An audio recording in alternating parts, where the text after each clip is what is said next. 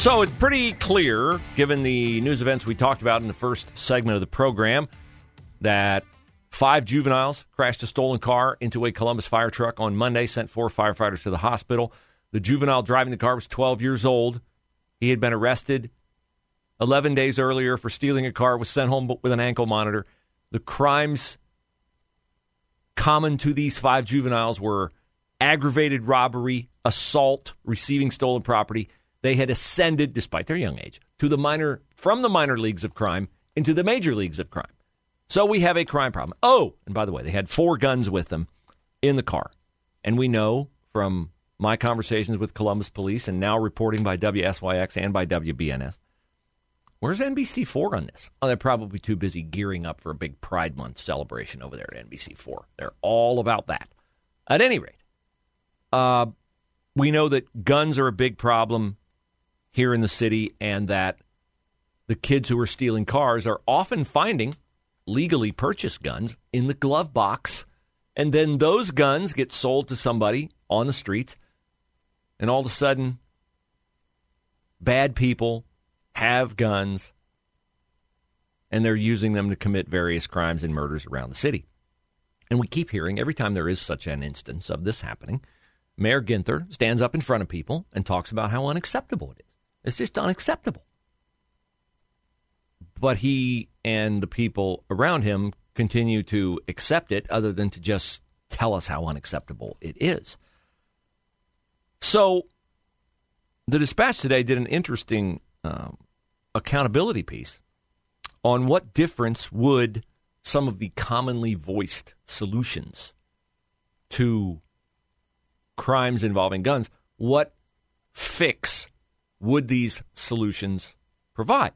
Because, of course, Mayor Ginther never hesitant to do 2 things. 1, tell you how unacceptable it is, and 2, blame other people instead of himself for what's going on. You remember, after the big shooting in the Short North that caused Andrew Ginther to move cameras and lights and cancel all the police leave requests and marshal the forces into the Short North to keep it safe because Andy's got all his mayoral friends coming this week for the National Conference of Mayors. You will remember that Andrew Ginther said this: we need the state and federal governments to step up and keep guns off the street. And if they don't have the courage to do that, then they at least need to get out of our way and let us do it. I'm just talking basic common sense gun safety legislation. Now, I will give the mayor fair treatment here in that he did try to outlaw, certain gun magazines in Columbus, and he was blocked from doing that by a little thing called the U.S. Constitution, cited by the Delaware County judge who said, no, you can't do that. See, Andrew Ginther has tried to provide a solution, but the solution has to be constitutional. Andrew, sorry about your luck on that. So Bethany Bruner pens the story in the Dispatch. And this is kind of an interesting look at the oft-stated solutions to the thing the left always cites, which is gun violence, right? It's gun violence. Get that term out of your vocabulary. There is no such thing as gun violence. There's violence committed with guns, but the guns are not violent. Leave yours in a drawer, locked up. See how violent it gets. You'll be surprised at the lack of violence. Pick it up, shoot somebody with it. All of a sudden, the gun has become violence, but you are the conduit for such violence, not the gun itself. It does not have a mind of its own. It's not operated by AI. So the interesting thing that caught my eye first in this Bethany Bruner Dispatch story is that Ginther, I'm quoting here, Ginther's office declined to respond directly to a request for specific cases and anecdotes that would illustrate the needs for the measures he advocates. Now, you would think if you're going to make the case for, I don't know, red flag laws, universal background checks, bump stock bans, all that, you'd have statistics at the ready. Here's what we need. And here's why we need it. right? Because if you're going to make these proposals, you should be able to justify such proposals, particularly since they conflict with the Second Amendment. Did I say First Amendment before? My apologies if I did. I meant Second Amendment. So Andy Ginther doesn't have any specifics. Of course he doesn't. But he did refer Bethany Bruner to Columbus Police, who provided written answers. Smart move, Columbus Police. That way you can't be misquoted. Universal background checks. Okay.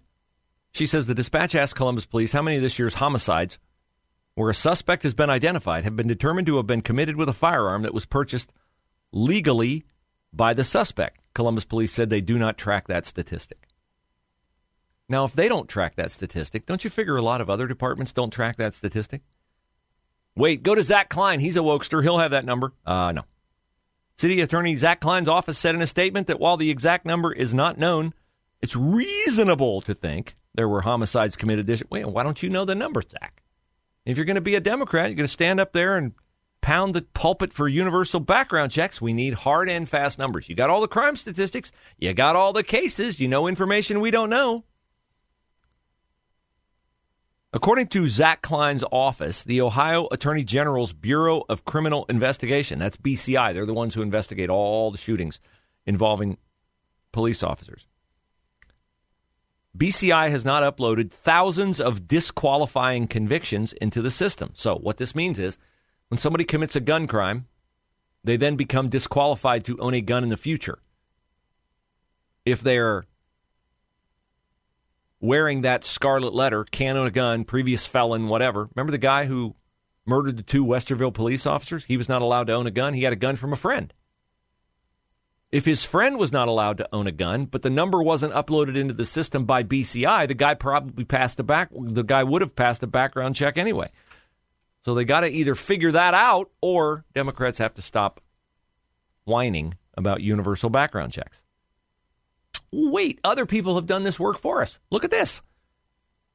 In 2019, a Boston University and Harvard University study looked at a 26-year period and found a 15% lower homicide rate in states with universal background checks for all gun purchases. Did I read that number right? 26 states, that's more than half the country. How much did universal background checks lower the homicide rate? 15%. Now, I'm all for a 15% reduction in murders. But to subject people to what is, at the very least, a debatable violation of the Second Amendment for a 15% rate of reduction in homicides? Juice not worth that squeeze. Another study done by the University of California, Davis.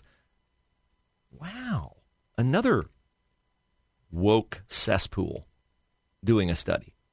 Determined, and I quote, no significant change in homicide rates with universal background checks in place between 1991 and 2000. That's a pretty big sampling size, pretty long period of time.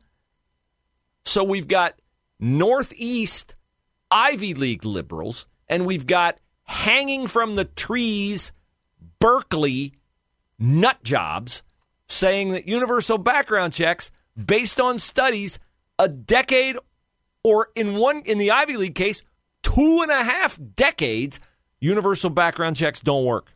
Universal background checks don't work. What about red flag laws? Ohio doesn't have them. 21 states do. And again, there's no real consensus of statistics on it, except that a red flag law does reduce the number of suicides. Well, that would make sense. If you have a red flag law or some family member who's worried about your sanity, your degree of being in touch with reality, managing your emotions and all that, that makes sense. But in terms of the murder numbers, doesn't make a difference. Same with bump stock bans. All these solutions by Democrats don't fix anything. You know what fixes things?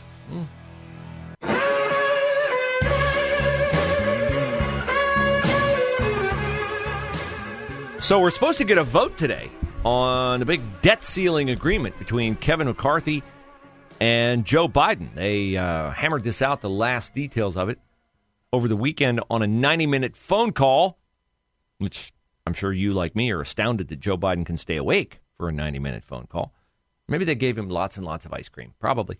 Sugar buzz for the president.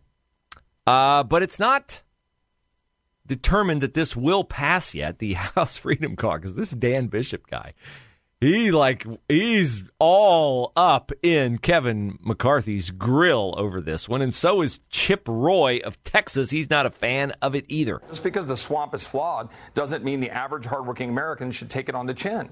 The American people now, the government is 40% bigger than it was pre-COVID. Let's go back to pre-COVID levels of spending. That's what we asked for. We're not. This deal doesn't do that. Okay, so I'm trying to make sense of what's going on here. And some of this, I think, might be allowing the people who've built a brand as very debt conscious, people like Bishop, people like Chip Roy, people like the Freedom Caucus chair, Scott Perry of Pennsylvania, people like, I don't know, Jim Jordan will be part of this. I can't see Jordan undermining McCarthy because Jordan supported McCarthy for Speaker. And make no mistake, if you vote against this debt ceiling deal, it's a blow to McCarthy. There are even those who would say, oh, it only takes one of us to call for a vote on the speakership. Maybe we should get rid of McCarthy as Speaker. Well, that's an idea you can float, but you got anybody who could get the requisite number of votes to be Speaker? Probably not. So I think what this might be is that there'll be a certain number of Republicans who will vote no on this and be able to preserve their status as people who are virulently opposed to expanding our nation's national debt. But it won't be 100 of them, okay? They'll lose 35, 40. And then on the Democratic side, likewise, there'll be the shrieking banshees like AOC, Pramila Jayapal, Ayanna Pressley, Ilhan Omar.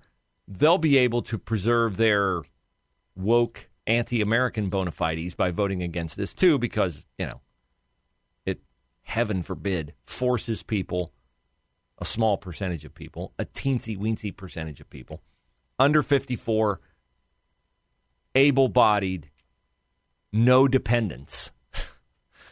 It forces them to work in order to get their free government handout. What, 20 hours a week? Ooh, don't overtax yourself. But will this pass? I think it'll pass. I think it'll pass because if it doesn't pass, it makes the Republicans look weak. And by and large, the bigger accomplishment here is to not undermine your power, minimal though it is, controlling only the House and barely that by a few votes.